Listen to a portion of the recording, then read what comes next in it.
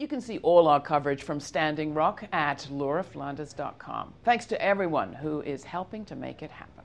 I heard the other day about a public radio program that is testing voters' saliva for hormone levels. But we don't need a spit test to tell us people are stressed.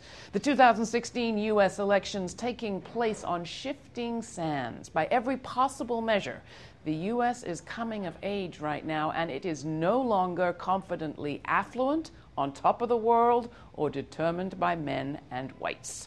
Millennials, those aged 18 to 32, finally make up as much of the population as baby boomers, and 2016 voters are more racially diverse than ever, with a higher percentage of unmarried women and eligible voters of color. The America of the future is here. Even if the Trump campaign would have voters believe it's possible to deport, defund, demean, and shoot it dead, it's not. That's why I especially like the title of Jeff Chang's latest book, We Gonna Be All Right. We may differ on what all right is, but we gonna be we no matter what. Donald Trump selling segregationist snake oil. Millions of repatriated immigrants won't roll back globalization any more than we can reconfine love or gender or re-legislate hate. Research by the Washington Post suggests that Trump's base isn't even themselves in crisis. Their wages, while low, are about on par for whites. The places where they live are in transition, but not the streets they live on.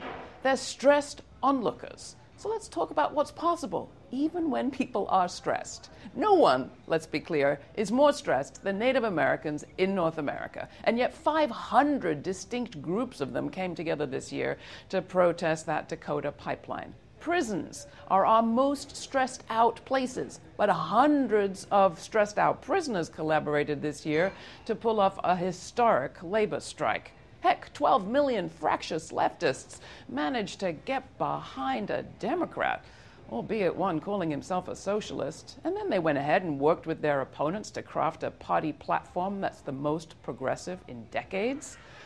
Are we going to be all right? That depends on us, but we're going to be we, even with, heaven forbid, a hater in the White House. So let's not let it happen. More information is at lauraflanders.com, and you can write to me and tell me what you think. Laura, L-A-U-R-A, at lauraflanders.com. And thanks.